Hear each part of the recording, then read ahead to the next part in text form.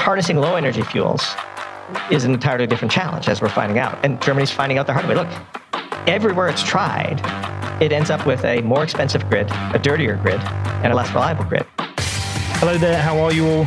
You're all having a good holiday break.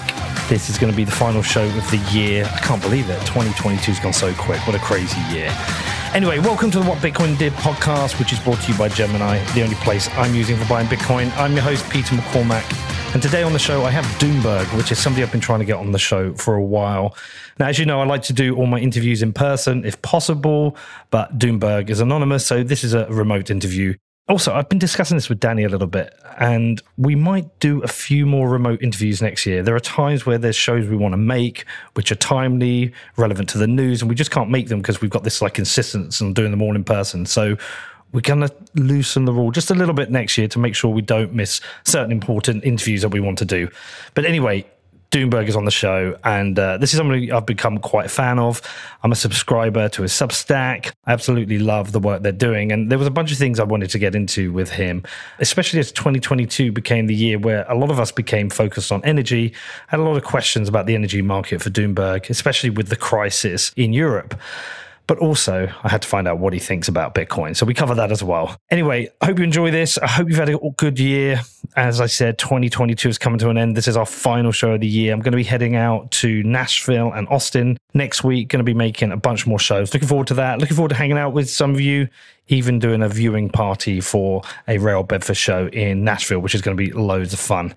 Okay, if you've got any questions about this, anything else, drop me an email. It's hello@whatbitcoindid.com, and I will get back to you as soon as possible. All right, Doomberg, hello. It's a bit weird. I'm talking to a green chicken, but hello. You get used to it. Good afternoon, Peter. Hi, Danny. Great to be here.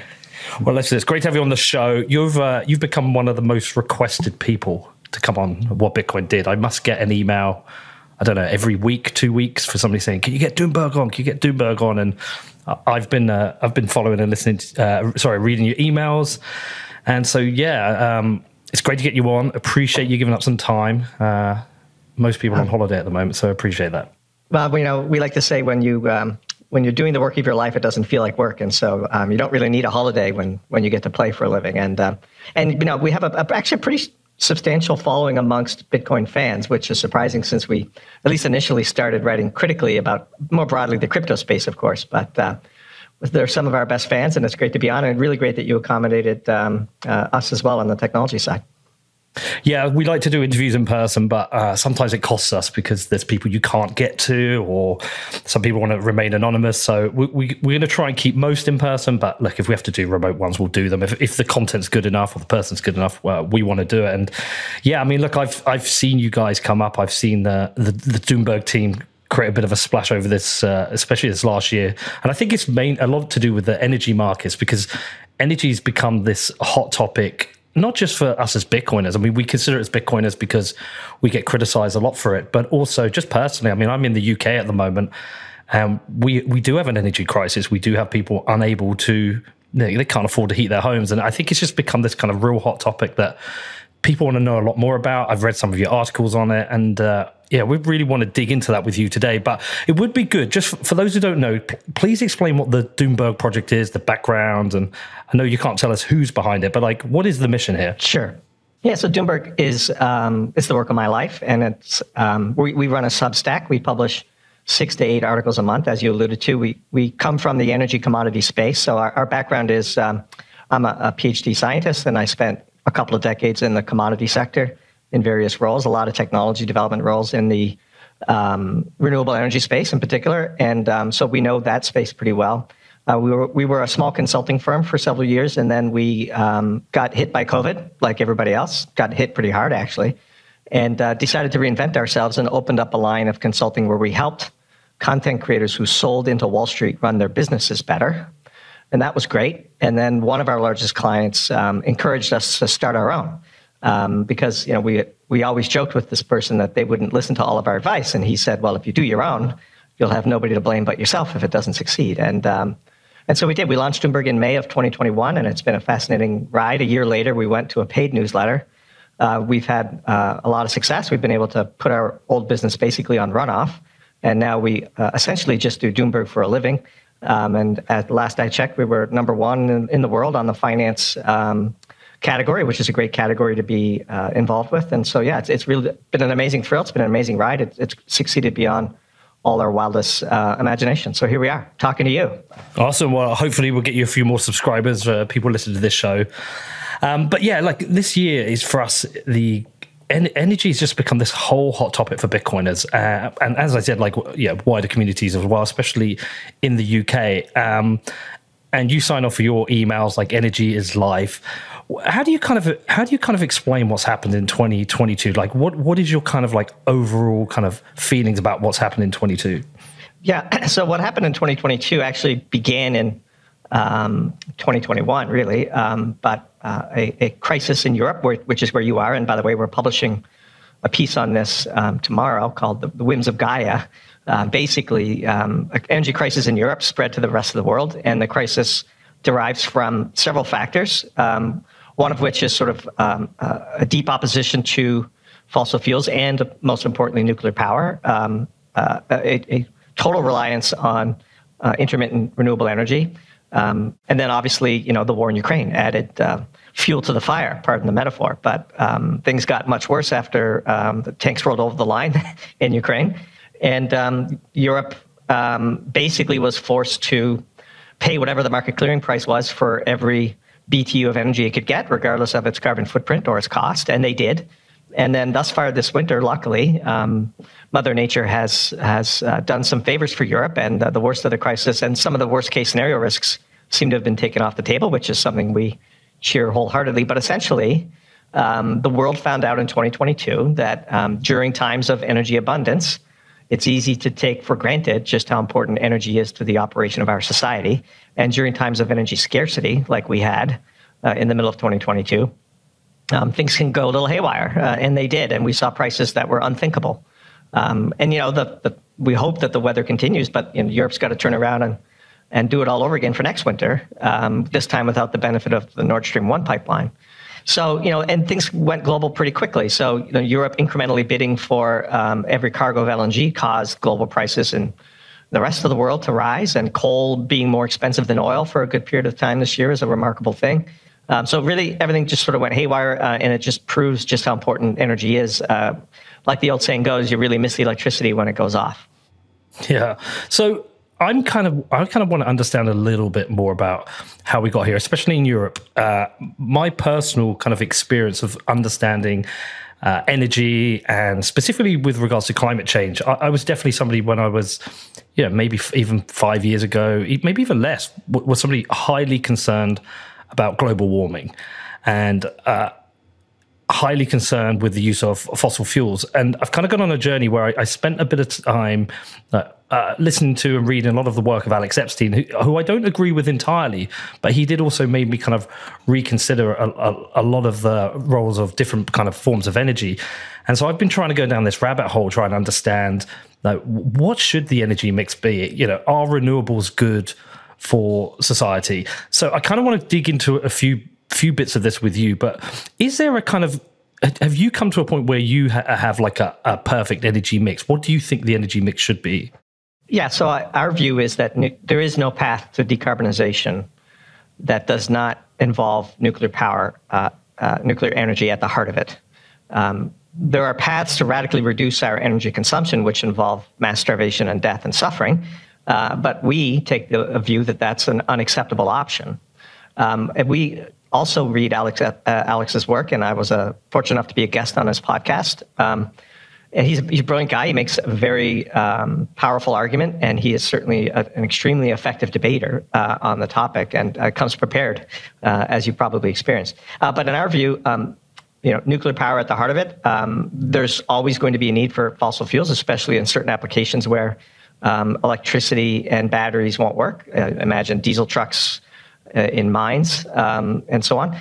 We laid out a policy that has nuclear power at the heart of it. And if we are going to do solar, then we should re-domesticate that supply chain instead of having China control over 98% of some of the key manufacturing choke points. And then there is a place for fossil fuels and natural gas. We think natural gas should replace coal. especially in home heating. There's still parts of Europe, Poland in particular, where literally heating your homes with coal is common. But the path has to go through nuclear, and that's the thing that is most puzzling about the climate change movement, as they have rebranded themselves, is their deep opposition to what is the obvious solution. A freshly built nuclear power plant today comes with essentially no risk, could last a century, produces carbon-free electricity effectively indefinitely, is technology we completely understand, and the energy payback period itself is less than 6 weeks. So the total amount of energy that goes into constructing a nuclear power plant gets paid back in 6 weeks, whereas with solar, you're looking as a period measured in years. And so, there will come a time where we land on the sane answer, only after we've tried all the stupid ones. But the proactive shutdown of much of Europe's nuclear fleet, especially in Belgium and Germany, is a scandal of epic proportions. And the genesis of that movement needs to be investigated, because I think if you do, you'll find significant foreign interference with that particular domestic policy. Okay, you're alluding to something there. Is there anything more you can say on that? Oh, I think there's a lot of evidence that Russia is behind much of the German opposition to nuclear energy. And, the former, his name escapes me, but the former chancellor of Germany sits on the board of, Gazprom. It's just unquestionable that prior to the Ukraine invasion, the biggest beneficiary of European fallacies on nuclear energy was Russia. In fact, as we've learned, the entire German manufacturing sector became addicted to cheap Russian natural gas. And the struggles they're going to have in the years ahead can be tied directly to the fateful decision to roll the dice and join with Russia for something as critically important as their fundamental energy needs. And so now what we see is a return to coal. If you look at the carbon footprint of the German electricity grid, it's often above 500 grams of carbon dioxide per megawatt hour of electricity, whatever the metrics are, bested only by Poland, whereas Norway is and France, which has a large nuclear fleet, which thankfully is now being run a little bit better than it had been. Much greener. And so the solution exists. If you take Ontario, it has basically a carbon-free grid. It's supplied by nuclear power and hydro electricity, very, very, very little natural gas, and no coal. It can be done. Last I checked, Ontario was a civilized society, and the streets were clean, and you could walk around and enjoy nature. This is all really just a farce. Proactively shutting down nuclear power plants, as I said at the beginning of this answer, is a scandal. And I think when this is done, and it will be done, this, like all crises, will pass, a real hard look at how we got here, I think, is in order. Where were the main objections for nuclear coming from? Was it like a propaganda message that managed to filter through all of Europe? Yeah, especially in Germany. And then with the Fukushima accident, that's when the opponents of nuclear power really pushed hard. It's a fascinating thing. Like even the Californians, the most liberal part of the U.S. recognized that shutting down Diablo Canyon was maybe a mistake in the middle of rolling blackouts as it is. Diablo Canyon produces 10% of California's electricity and 20% of its baseload power. And yet they were thinking about closing it down. And this is how deep the propaganda against it has gone. We wrote a piece tackling this fallacy that nuclear waste is some dramatic, generational condemnation of a environmental calamity. It's all made up. I mean, literally, you cannot find a single death associated with a nuclear waste. And yet people die all the time drilling for oil and gas. And most of the solar in the world comes from slave labor in China. These are all trade-offs. There are no answers. There are only trade-offs. And when you measure all of the trade-offs, nuclear power is so fundamentally better that it's a joke. Now, a lot of this, too, can be ascribed to what is known as sort of the Malthusian origins of the modern environmental movement, where literally there's a strong streak of anti-human sort of population bomb fears where they would like less people on the planet, to which we say, you first. I guess, sure, why don't you lead by example on that one? And surprisingly few of them do. But yeah, so if you go back and look in the 50s and 60s, the main fear of environmentalists was the propagation of nuclear power, precisely because it delivered plentiful bounties of energy to what they would consider the unwashed masses. And they worried that these unwashed masses, armed with bountiful energy, would soak up all the other resources of the world and leave less for them. And so this is true. This is like at the heart of the environmental movement still. We argue, because their policies today are indistinguishable from the policies that flowed from the Malthusian origins of those radical movements. And they have been extraordinarily effective in managing the propaganda, much to the shame of the nuclear power industry. They've just been lapped by far more effective attorneys and PR firms and passionate guests on television. And thank God we have the Alex Epsteins of the world to finally begin to make the counterpoint that society needs to hear. Specifically with Fukushima, that was kind of like a unique scenario with where it was positioned, right? Its location near the ocean. Wasn't that like something that people were critical of? Sure. I mean, in hindsight, yeah, you're probably not the best place in the world to build a nuclear power plant, but at the same time, the world still spins. I mean, I've been to Japan since then. It's again. We dropped, how many bombs did we drop in World War II in Europe? We literally dropped 2 nuclear bombs in Japan. The dangers of nuclear power, especially freshly built ones, where you can take things like that into account, have been so widely overblown that it's borderline criminal. Interesting. So with regards to nuclear, if that is to be centered to this, what's the kind of timescale on this? Because we hear, we've had various people on the show to talk about nuclear, and they always talk about, well, to have a new nuclear plant could be 10 to 25 years. I've heard those kind of broad range of dates. But is that all just regulation which is slowing things down? Of course, yes. Look, we wrote a piece about how crisis can speed things up. In the Wall Street Journal, there was an article about how Germany has made this floating natural gas LNG import facility in a year when it would typically take 5. The same environmentalists who sue to slow every new project down as much as possible, who stack regulatory agencies with their allies, who advocate for laws be passed that totally restrict the ability to get anything done in a sensible fashion, turn around and say, oh, it's too expensive and takes too long. Like, that's a choice. We did the Manhattan Project in 3 years. Like, Germany has proven, it's the exception that proves the rule. The fact that they were able to build this LNG import facility on a moment's notice, that tells you that this is basically a choice. Right. Okay. So realistically, how long would a nuclear plant take? Because what I'm trying to imagine is, like, specifically with regards to the UK, I think we've commissioned a new nuclear plant to be built. But realistically, if the government wanted to push this forward, is this something that could take 3 years? Sure. Well, here's the proof. Go to China.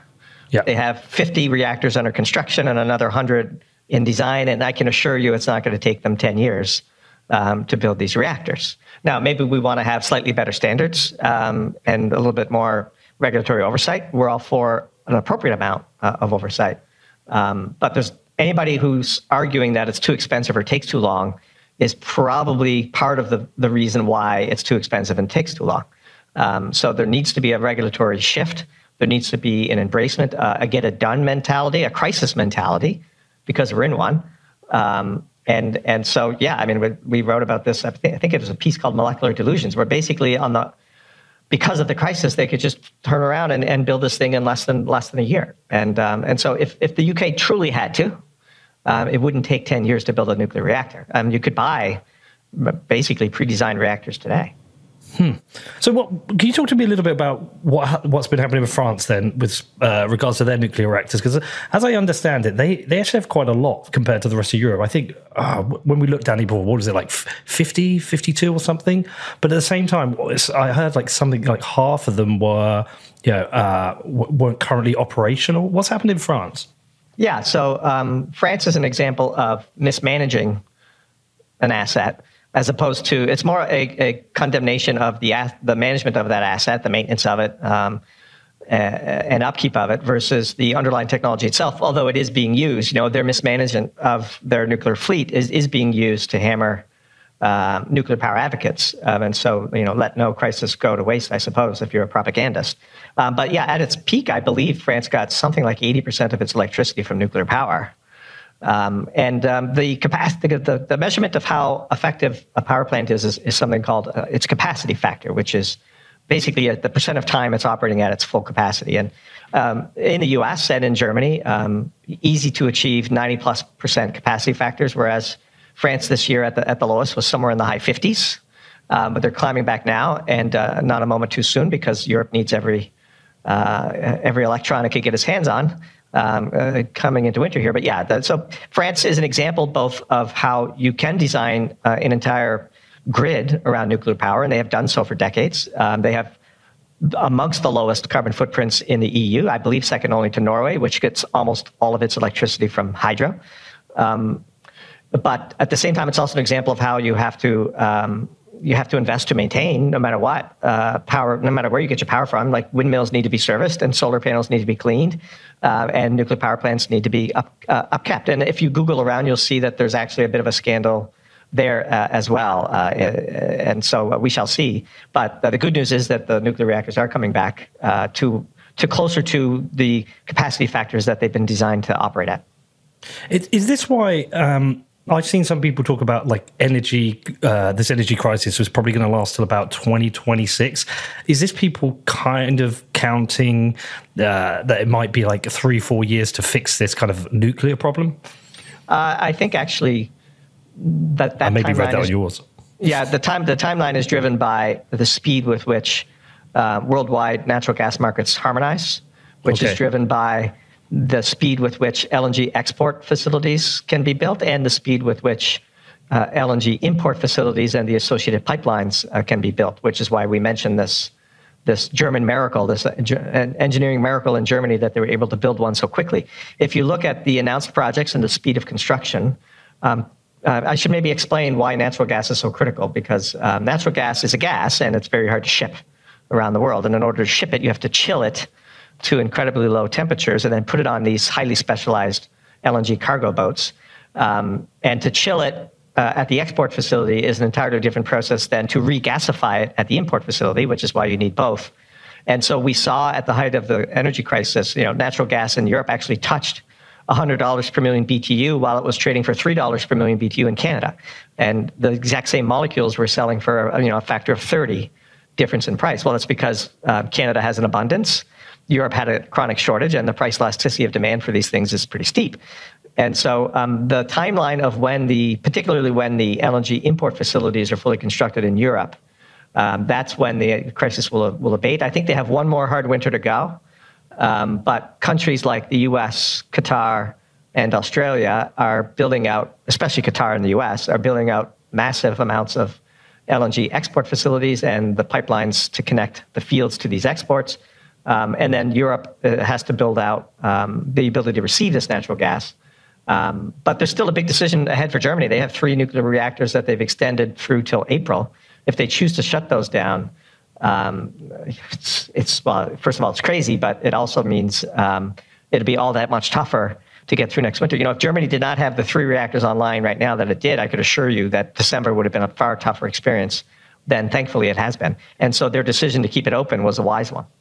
Is there any indication of what they're going to do with this, though?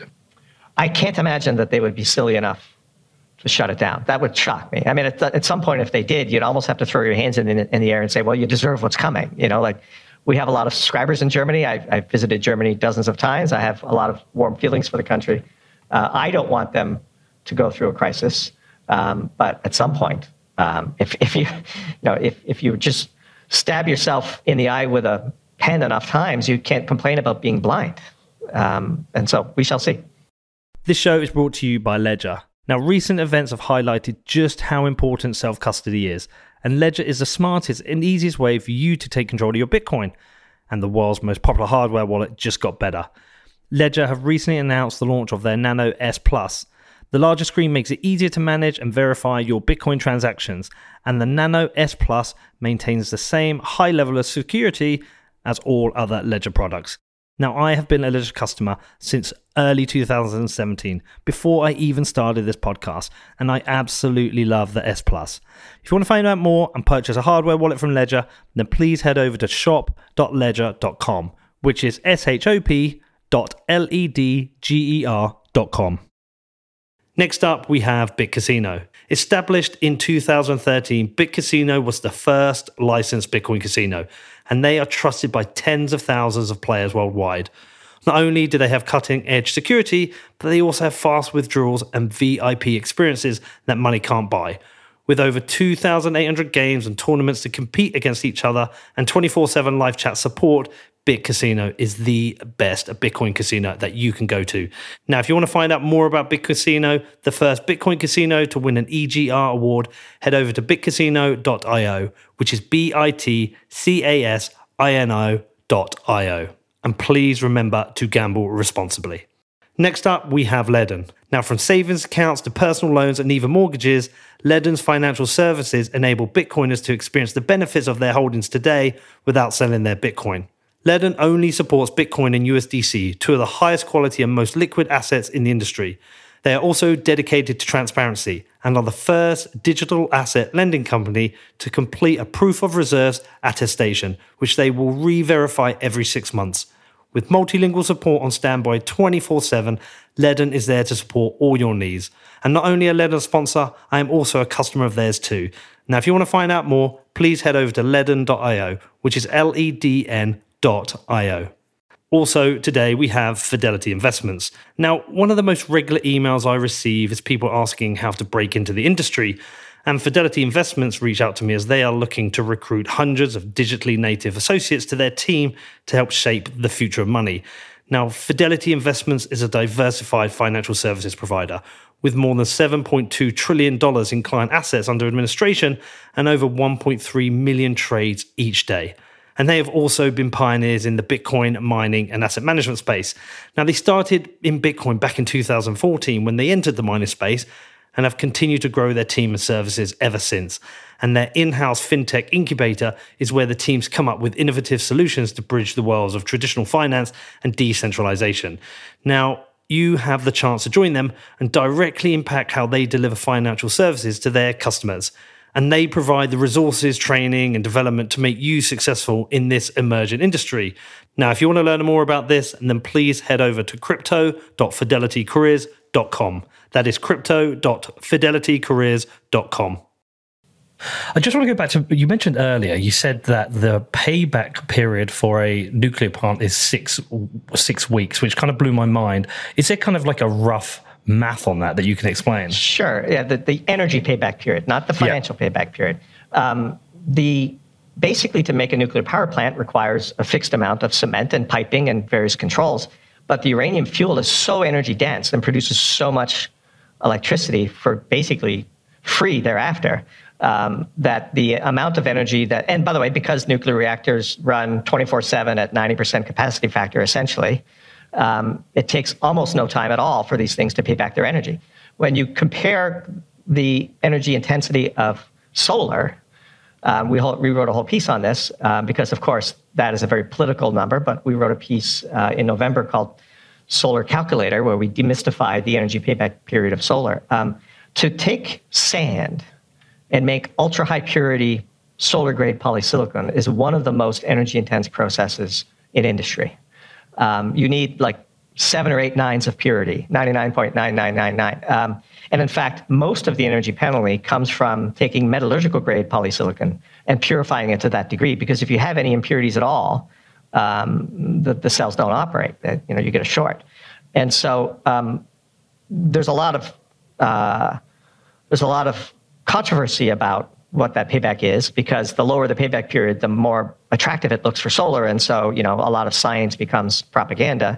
And the devil is in the details, but the assumptions that you make really drive everything. But don't forget, for solar, since the sun doesn't shine at night and it's often cloudy, the this is sort of standard sleight of hand of the pro-solar propagandists, is the stated capacity versus the actual capacity factors are two worlds apart. I mean, the average, for a very good commercial solar facility in the southern United States, you might get a capacity factor of around 30%. In Germany, where you have long periods of basically very little sun, and they're far more north than, say, California, you could go and look at the data. The capacity factor for German solar is 11%.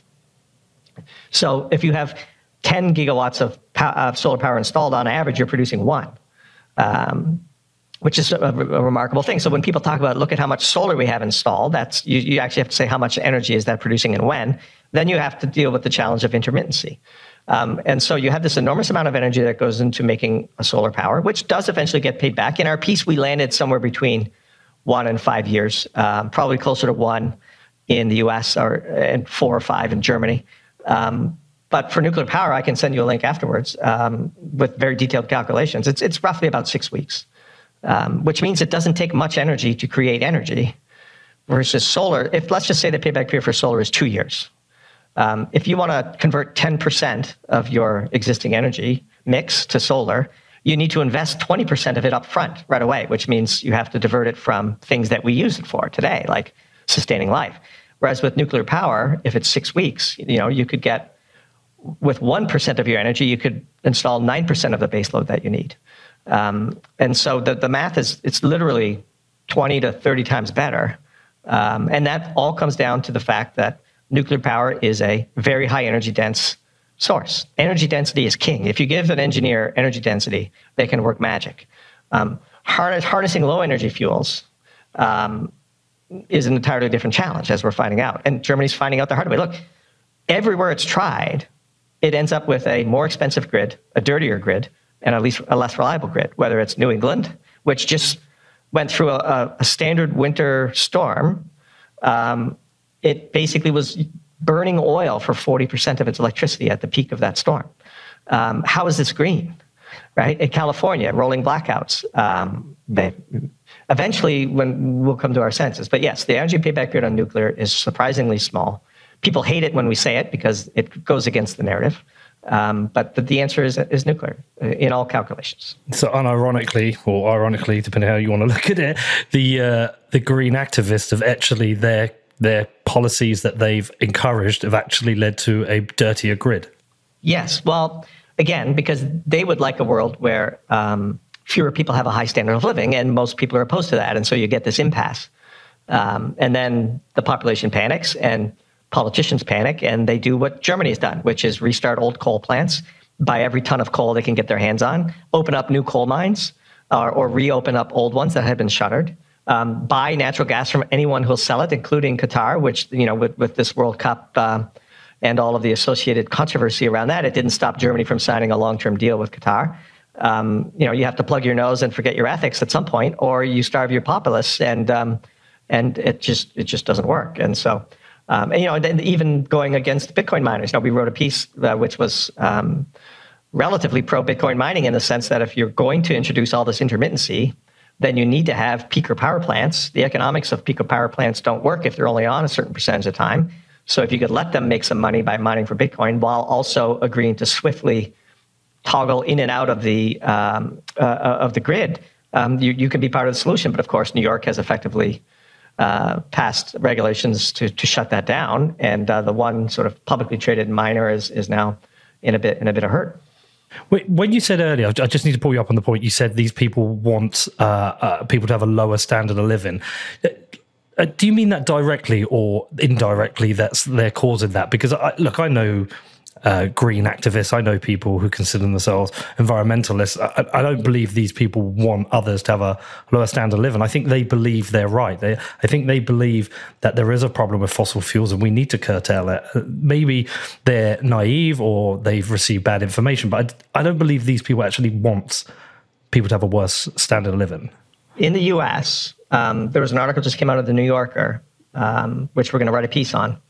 They don't like urban development, for example, or suburban development, like these big homes, McMansions, they call them. And, that they believe, especially in the US here, I can't say how it's articulated in the UK, that that the big SUVs and the homes and all of the sort of niceties of making it in life are obscene and need to be curtailed. This is many tens of thousands long word essay in the New Yorker. When you read it, Okay. It's pretty clear. Like they think the way in which we heat our homes and even the way in which we've built our homes and the way in which our homes are sized all needs to come down. They're talking about radically reshaping the way humans live. And like actually, there's many in the environmental movement are anti-vehicle, for example. And if you live in the United States, the vast majority of people who don't live in the city couldn't get by without their vehicles. And even many in the city still commute to work because our infrastructure is not nearly as developed as it should be. But yeah, they are anti. And then beyond that, of course, the Malthusian origins that we referred to earlier are real. And whether or not the marginal environmentalist believes that, they have been impacted by it.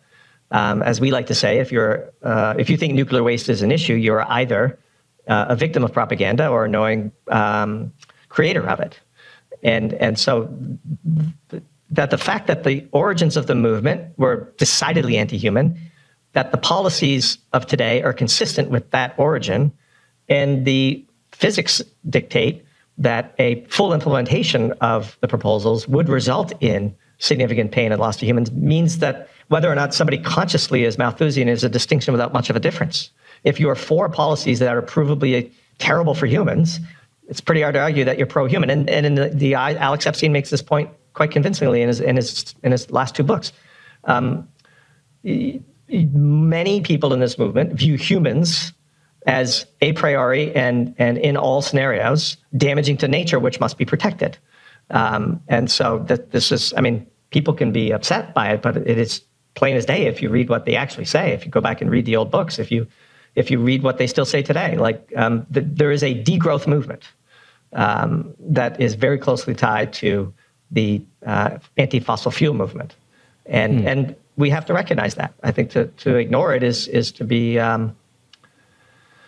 naive, frankly. Well, I'll dig out that New York article. I want to read it, and I want to read your response to it. I've also noticed specifically with Alex Epstein, there has been a kind of concerted effort to try and discredit him.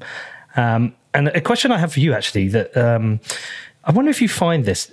So, similarly with Bitcoin, trying to explain why Bitcoin matters to people, we'll come to what your opinions are on it now. Maybe it's changed. And I think we'll agree with you because we're not crypto people, we're just Bitcoin. But yeah, sometimes in trying to explain it to people, why Bitcoin's important, or why we care about it, or the issues that we have with the traditional financial system, trying to explain it in a way sometimes without sounding like some nut job. Because sometimes when you try and explain these things, I mean, some of my friends absolutely think I'm some like weird Alex Jones style conspiracy theorist. And I try and explain things in the most rational way. Even recently, we were talking about government debt, and I was showing the Office for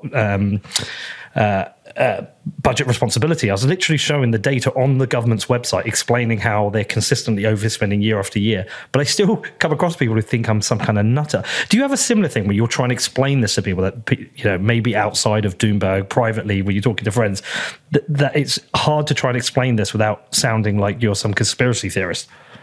So interestingly, I find the opposite. Okay.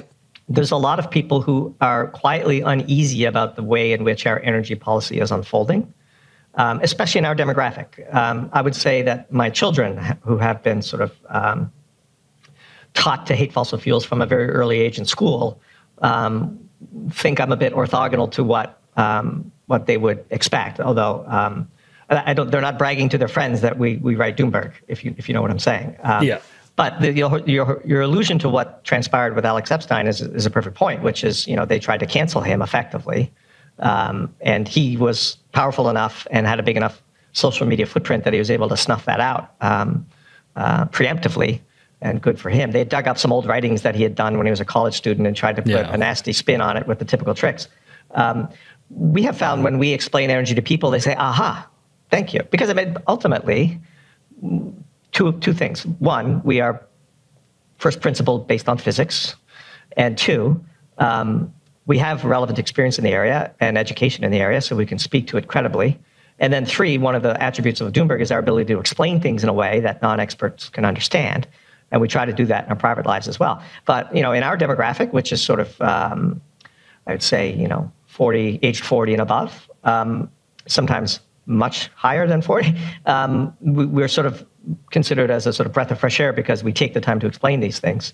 And this is what our audience believes anyway. And so that's been quite good. The issue around Bitcoin is very, so, maybe we could save that for when we want to talk about Bitcoin, but I can understand why that would be slightly different. Yeah, we will get to Bitcoin because I do want to find out your position on it now, especially as you've attracted a Bitcoin audience. You recently moderated the chat between George Gammon and Michael Saylor, so I definitely want to get to that. I just still want to do a few bits on the energy side of things. Has Doombo taken? See, I can't remember this from reading the emails that come through, but has Doombo taken a position on climate change and what the relative risks are? I would say that we are closer to Alex Epstein and sort of Michael Schellenberger than we certainly are not climate alarmists. Our view is that it's fine to try to reorganize society around the following equation: the highest standard of living we can give to the most amount of people divided by our carbon emissions. That's a fine goal. But I do think that we're more than capable of handling any potential disruptions to the climate that may or may not arise in the next 50 years because of our consumption of fossil fuels. But we're more critical of the path function of minimizing the carbon emissions than we're concerned about. And by the way, in a sense, that's sort of a lost debate anyway, so why waste your time? And if one thing we can do is affect change in the policies that replace our current structure. But I would say that I don't lie up at night worried about the planet I'm leaving behind for my kids. Good. All right, just going back to the renewables, because I've obviously been a proponent of renewables, a fan of both wind and solar. I've looked at what's happened specifically in Texas, because Texas is usually a case study for Bitcoin miners. But if everything you're saying is correct about nuclear, what argument really is there for wind and solar?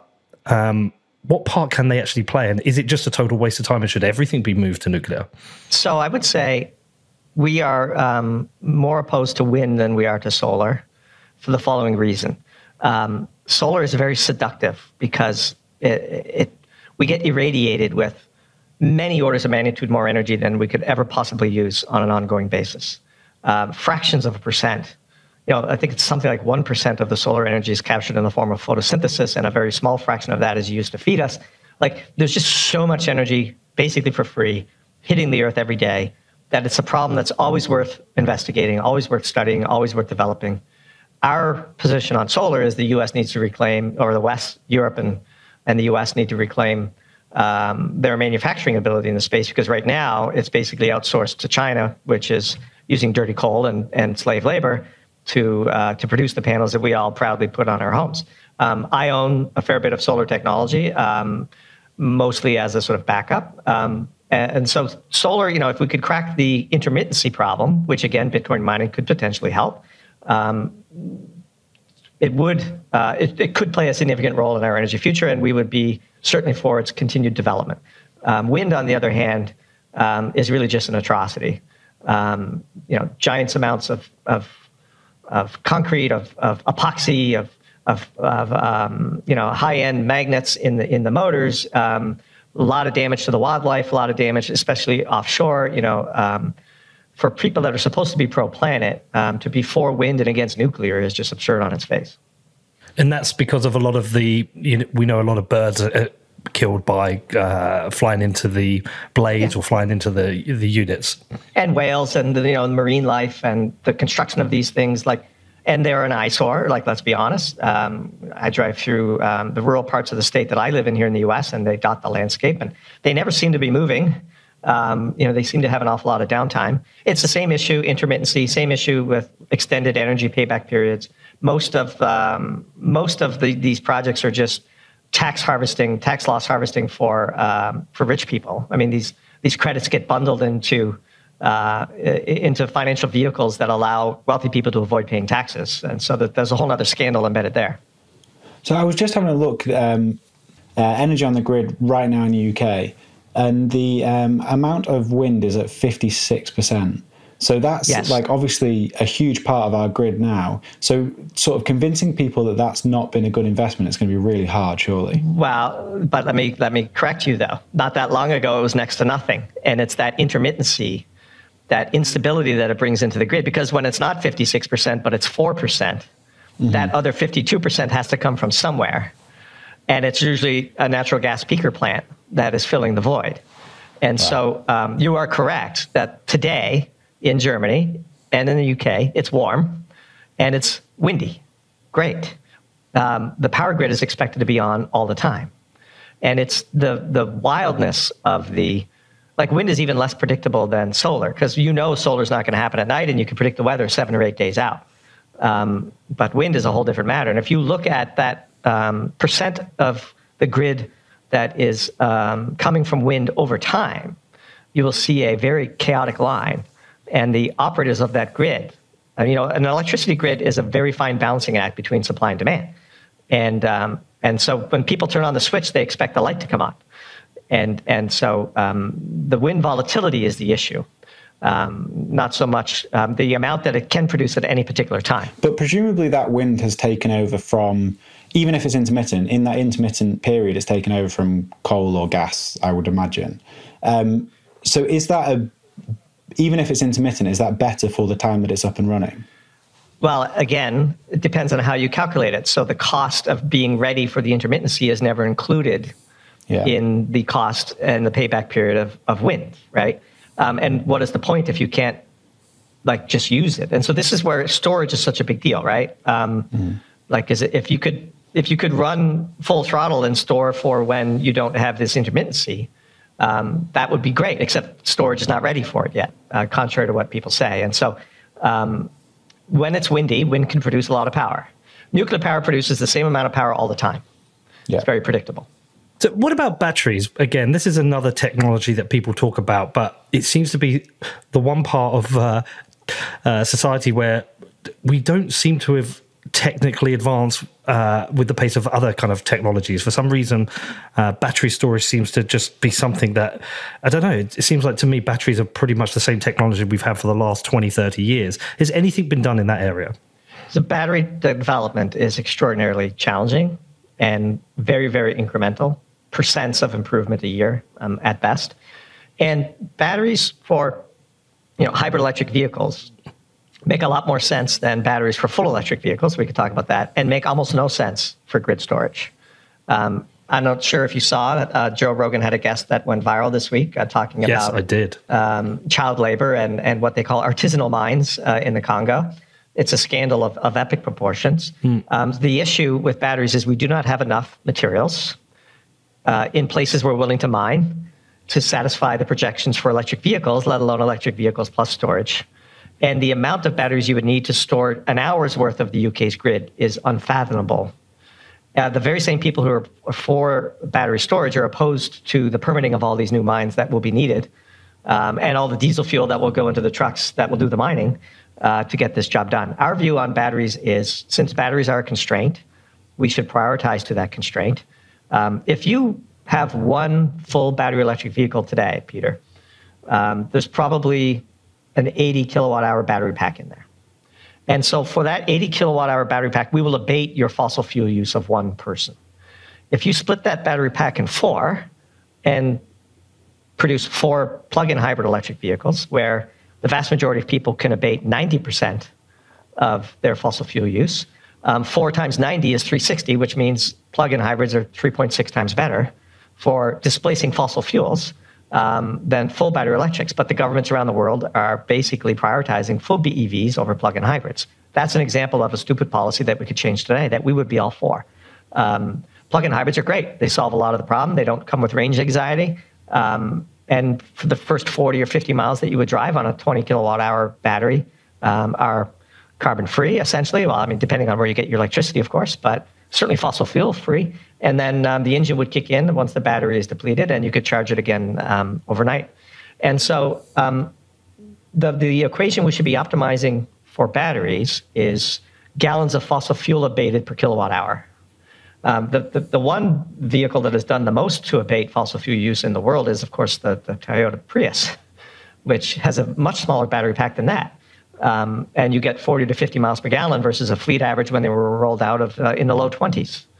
And so, those are the types of things that we should be prioritizing. But storage for the grid is incredibly hard. Our good friend, Dr. Chris Kiefer, who runs the Decouple podcast, had a brilliant guy, Mark Nelson, who's a nuclear power expert. They did a show called Masterclass on storage, and I would encourage everybody to listen to it. It was really brilliantly done. Battery packs for storage is probably the dumbest of the suite of very bad ideas being put forth today, and that's being kind. This show is brought to you by BCB Group. Now, BCB Group provide online business banking services for companies in the Bitcoin industry. And yes, I am now a customer of BCB too. Now, they heard about the difficulty I had with finding a payment services provider that understands Bitcoin, and they reached out to me. Now, BCB's clients include major exchanges, market makers, funds, and miners active in the UK and Europe, and they are expanding globally. They also have this amazing network called Blink, which facilitates instant free payments between BCB clients for all supported currencies. Now listen, I know some of you have had trouble with this too. So if you're looking for a banking provider who understands and supports Bitcoin companies rather than creating hurdles, then like me, you might want to become a BCB customer too. Now, if you want to find out more, please head over to bcbgroup.com/Peter, which is bcbgroup.com/Peter. Next up is my new sponsor, Wasabi, who I will now be using to make sure I keep my Bitcoin private. With the release of Wasabi 2.0, privacy is now effortless as a wallet has introduced privacy by default. Now, rather than having to choose to CoinJoin, this can be done automatically, so you just have to receive your Bitcoin, wait for the CoinJoin, and then you can spend freely. All the magic happens automatically in the background, which is a massive UX improvement. Which, that's always something I care about. Now, you do get additional privacy through Tor integration into Wasabi, so you don't leak your IP address. There is also no more minimum denomination, so you can CoinJoin any amount, and there is no change, so any amount you receive from a CoinJoin is private. Now, privacy is something I am definitely taking more seriously, and with the recently released Wasabi 2.0, this becomes so much easier. Now, if you do want to find out more, please head over to wasabiwallet.io, which is wasabiwallet.io. Also, today we have Gemini, who I am using exclusively for buying and selling Bitcoin, but whilst we're at the bottom of a bear market, I'm only buying. We're hodlers, right? We hodl through this.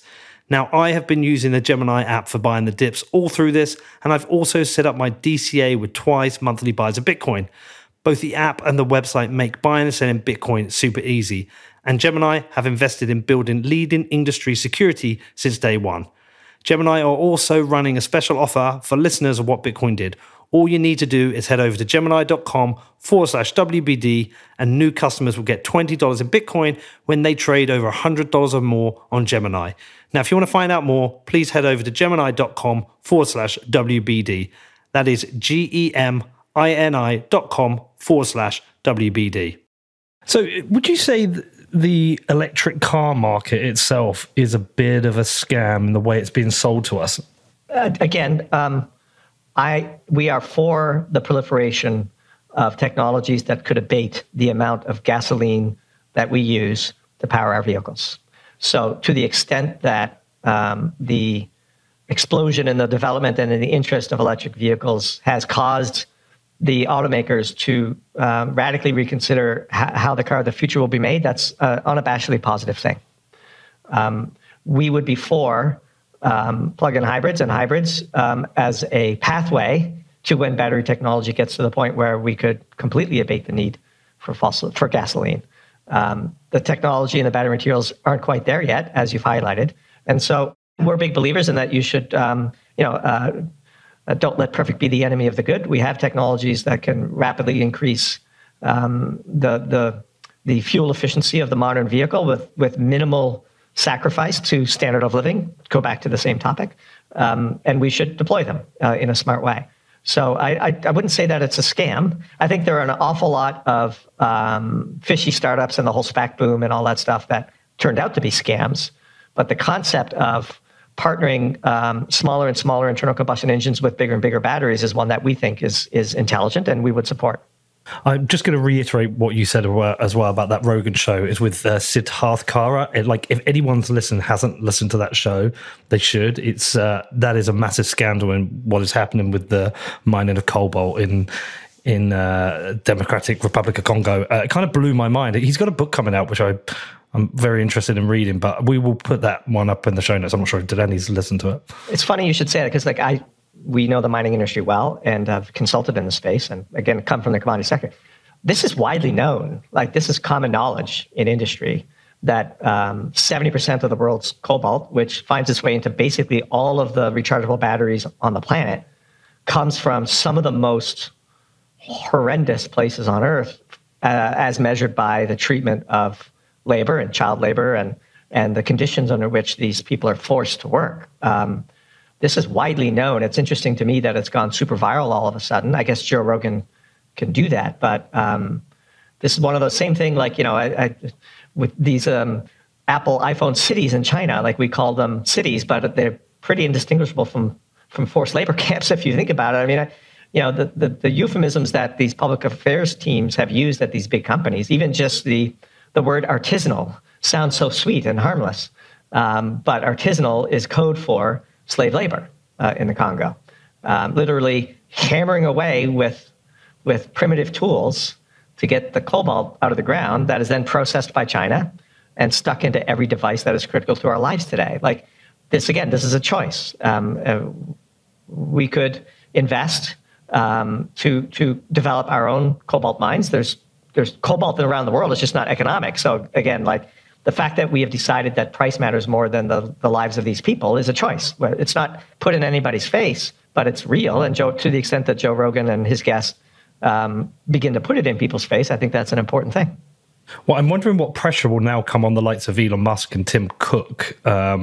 You would hope a lot of pressure to the point where they actually have to do something about this. Because my assumption is the likes of Tesla and Apple are going to be some of the biggest buyers of cobalt. Yeah, all the automakers now. Don't forget, I mean, BYD is a much bigger electric vehicle operator than Tesla. In the last week in China, I think I saw some numbers where Tesla sold 9,000 vehicles and BYD sold 56,000 vehicles. I mean, there's a whole lot of people that have a lot of explaining to do. Now, it should be said that one of the largest, most heavily invested in research projects in the world is developing lithium-ion batteries that don't need cobalt. And that's going to be a challenge. There are other battery technologies like that Toyota's been developing as well on the horizon. So to the extent that this scandal motivates people to develop technologies that move away from cobalt, that too will be a good thing. But this is widely known. It's surprising to me that this suddenly becomes, around-the-clock news and so viral, because this is, ask anybody, like all the Western mining companies got out of there years ago just to get away from the taint of it, left very valuable concessions and resources behind that the Chinese swept in and basically took over. Wherever we have outsourced major dirty manufacturing like this to China, like the piece we just wrote on solar, like most people don't realize that almost every solar cell in the world is commingled with polysilicon that was made by, forced labor. And the U.S. has this crazy policy where we are incentivizing demand and stopping the importation because the stuff comes from the Uyghurs. And so it's out there, everybody knows it, and then suddenly we start caring about it. So I'm all for it. It's just an interesting phenomenon as as a person in the media. You could probably understand, like, what makes things go viral and what gets people interested is something we're endlessly fascinated by. Yeah, I mean, I'd heard previously about these child mines in the Democratic Republic of Congo, and I think I went onto the Tesla website and they had a whole section, maybe on their website or in one of their prospectuses, but explaining how they ethically source their cobalt. Obviously, now listening to the show, I know that was complete bullshit. Right. But it'd just be interesting to see what pressure's put on the likes of Elon Musk, because he's the kind of person that if the pressure does come on it, he will have to do something about it, and probably can do something about it. I think Tim Cook as well, though. I mean, Apple in particular is at risk here. And by the way, it's not just cobalt in the Congo. This same polysilicon that goes in to make solar finds its way into all the chips in the world, right? And so the entire economy, many of the key choke points in the entire economy are this is the natural consequence of NIMBYism. If you do not want to have mines operating home and you outsource them, you also outsource the oversight and the environmental impact that those mines will have. So again, we wrote a piece about magnesium Magnesium is absolutely critical to the auto industry. When Dow shut down its last magnesium plant on the Gulf Coast, China basically took over that entire industry. Magnesium is incredibly dirty to make and tough on the environment. And yet in the US or in the UK or in the EU or in Australia or in Korea, we have environmental controls. It's more expensive, right, to hold companies up to standards and to make sure that they're not polluting local rivers and that they're properly permitted and inspected, and companies are fined if they break their permits and they release too much pollution. None of that goes on in China.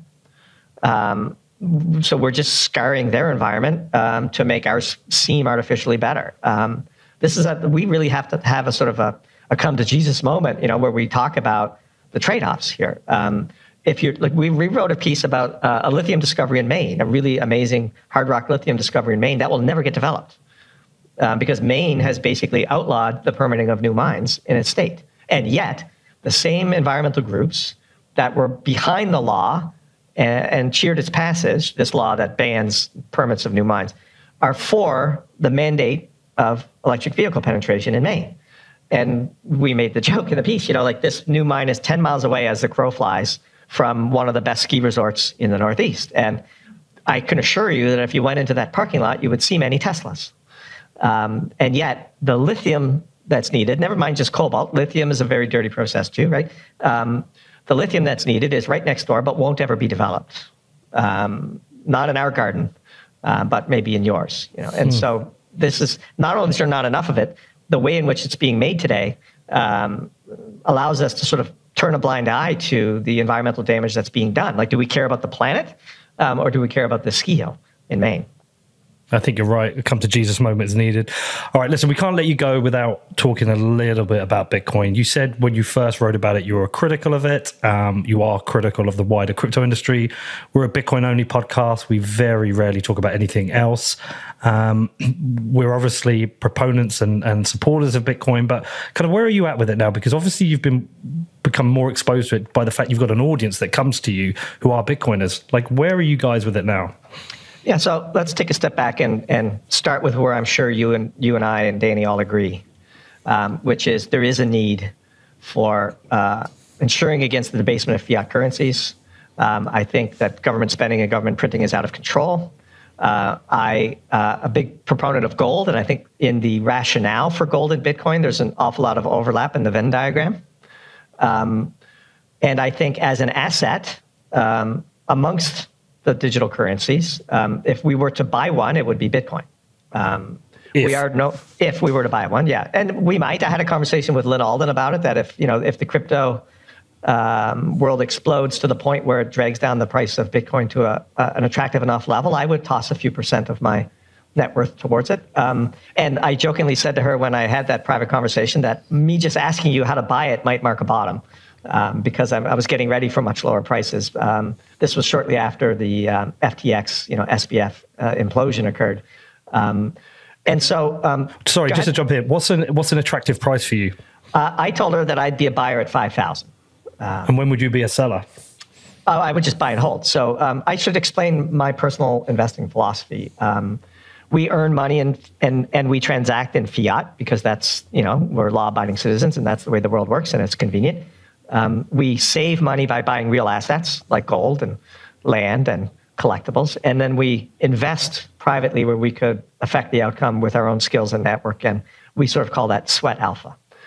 We don't speculate in the stock market, but we do save by buying real assets, and if we were to buy Bitcoin, that would be an allocation where in that category of allocation that we would make it. We would never buy crypto. We think all crypto are Ponzi's. To the extent that Bitcoin is an asset, and Bitcoin does have some useful properties. I just don't know how it'll ever be. Our critique of Bitcoin has always been twofold. One, the regulatory regime will not allow it, and they will crack down on it, and it will be used as a bridge to central bank digital currencies, which we think are a surveillance nightmare. And then two, that the price of Bitcoin was being artificially manipulated by the crypto world vis-a-vis Tether and other stablecoins. And we think that a bottom won't be in for Bitcoin until the Tether situation is resolved. And that's why I was talking to Lyn about learning how to actually buy and store it, in my own hard wallet or cold wallet or whatever you guys call it. But I understand the attractiveness of it, and I understand that the Bitcoin network itself is a pretty interesting phenomenon, and the decentralization of it is attractive to me. I just don't think the government's going to let me spend it. And look what they did in Canada. We wrote a piece called "Just Watch Me" that roasted Justin Trudeau, who I think is the intellectual weak link of a pretty pathetic set of leaders in the G7 today as it stands. But the first thing they did was they slapped sanctions on these wallets that were donating to the Bitcoin crowd. I think the sanctioning of Tornado Cash is a real troubling sign. We wrote a piece on that. But hold on, the Canadian government also sanctioned donations which were made in fiat as well. Exactly. It wasn't just Bitcoin. Right, but when it mattered, you couldn't spend your Bitcoin, right? And so the whole point is that you still have to operate within society, and it's up. Our sort of, I had a great conversation with Marty Bent on this. Ultimately, money is what the government says it is, and so the solution to our money problems isn't a new currency; it's a new government. This is probably where we disagree a little bit. It's hard for us to envision where you could legally use Bitcoin as a currency in the U.S. if the government didn't want you to, which is what we saw in Canada in a very small way. But look at how they sanctioned Tornado Cash, right? Yes, Tornado Cash is used for money laundering, but there are also legitimate uses for it, like wanting to make a private donation that can't be traced back to your main assets. Criminals use highways. We wouldn't tear up a highway just because criminals happen to use it, but they sanctioned a piece of software, which we think was a very dangerous precedent as well. So, but back to Bitcoin. When Tether is resolved, and Binance is resolved, and Bitfinex is resolved, and all of this is sort of washed away, that's when we think the bottom of this sort of secular bear market in Bitcoin will be in. And that's a point where we would make a multiple percent allocation of our net worth and stick it in a safe somewhere and give it to our children someday, like the gold coins they'll get when I die as well. What if we are at the bottom though, and you miss it?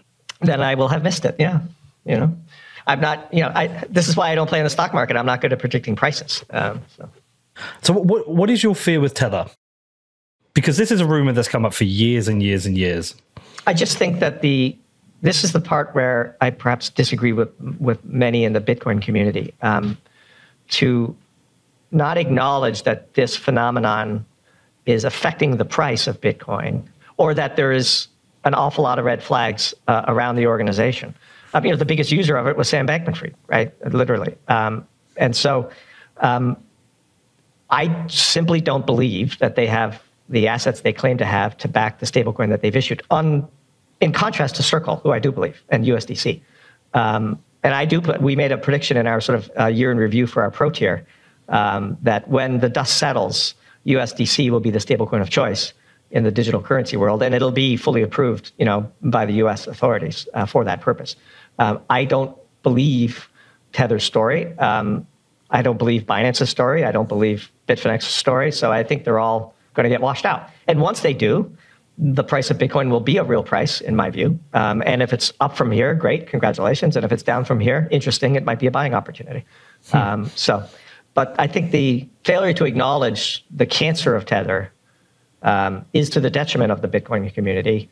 Many people that I respect on almost all other issues have a different view than me, and that's fine. By the way, it's totally fine that you and I could disagree on something. Like you said with Alex Epstein, I don't agree with everything that he says, but he's intelligent, he expresses his views politely, and he makes me think. And those are three wonderful attributes of any human, and I'm happy to talk to Alex anytime and happy to talk to most polite Bitcoin proponents as well, because I found many of them to be intelligent, to have strongly held views that they express politely, and that's fine. Yeah, you also get a few that will do it not so politely.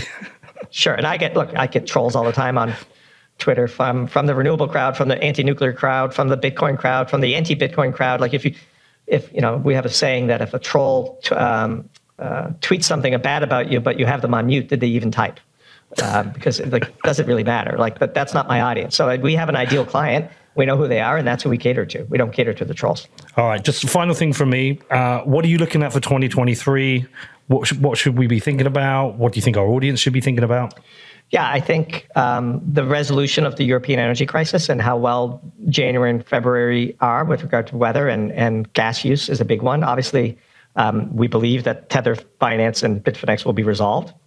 I think SBF is going to turn state's evidence and roll up that whole ugly side of the industry. we'll get a true price for Bitcoin, which is great.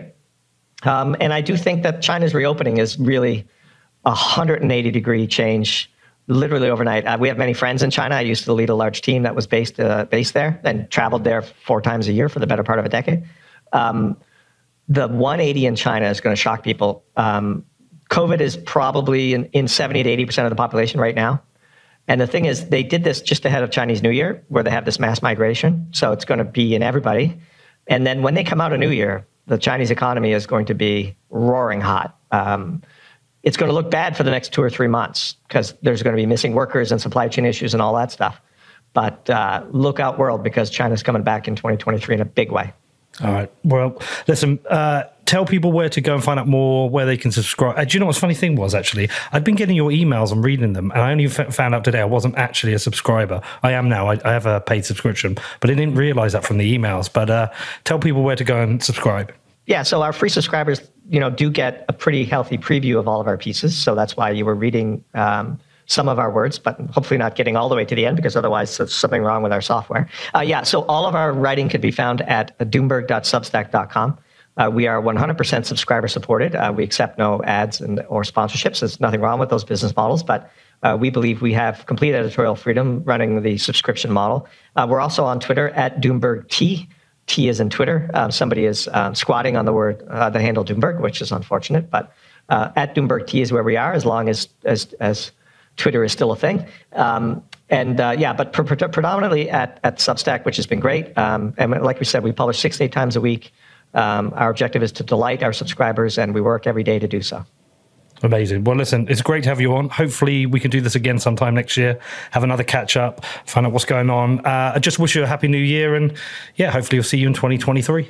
Same to you guys. It was a great pleasure. And I'll tell you what, if Tether does get resolved, we'll come back on and talk about it. All right, we'll do that. All right, take care. Have a great new year. Thanks, you too. All right. Did you enjoy that?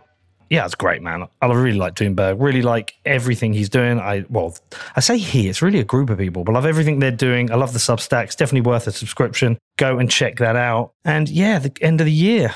Can't believe it. I think we've made about 160 shows, which is insane. We've traveled all over. We've had so many good guests on the show. It's been an insane year, and I've absolutely loved it. And I just want to say a massive thanks to everyone who supports the show. I know not everyone agrees with me. I know not everyone likes the football stuff, but I also do appreciate that a lot of people get in touch and do appreciate the show and what we're doing. We try to be as fair as possible. We try and have as many guests on as possible. We try and listen to all views. And I know sometimes that you may not agree with the guests or agree with the topics or agree with my opinions, but I think it's important we discuss as many ideas as possible. So thank you to everyone who has supported the show, supported the football team, supported what we're doing. Me and Danny massively appreciate you, and as does the rest of the team. Neil, Emma, Ben, everyone who's worked so hard on the show this year to produce the best Bitcoin podcast as possible. Love you all. Have a great new year, and I will see you in 2023, and we're going to kick off the year with an absolute banger of a show. All right, take care. See you soon.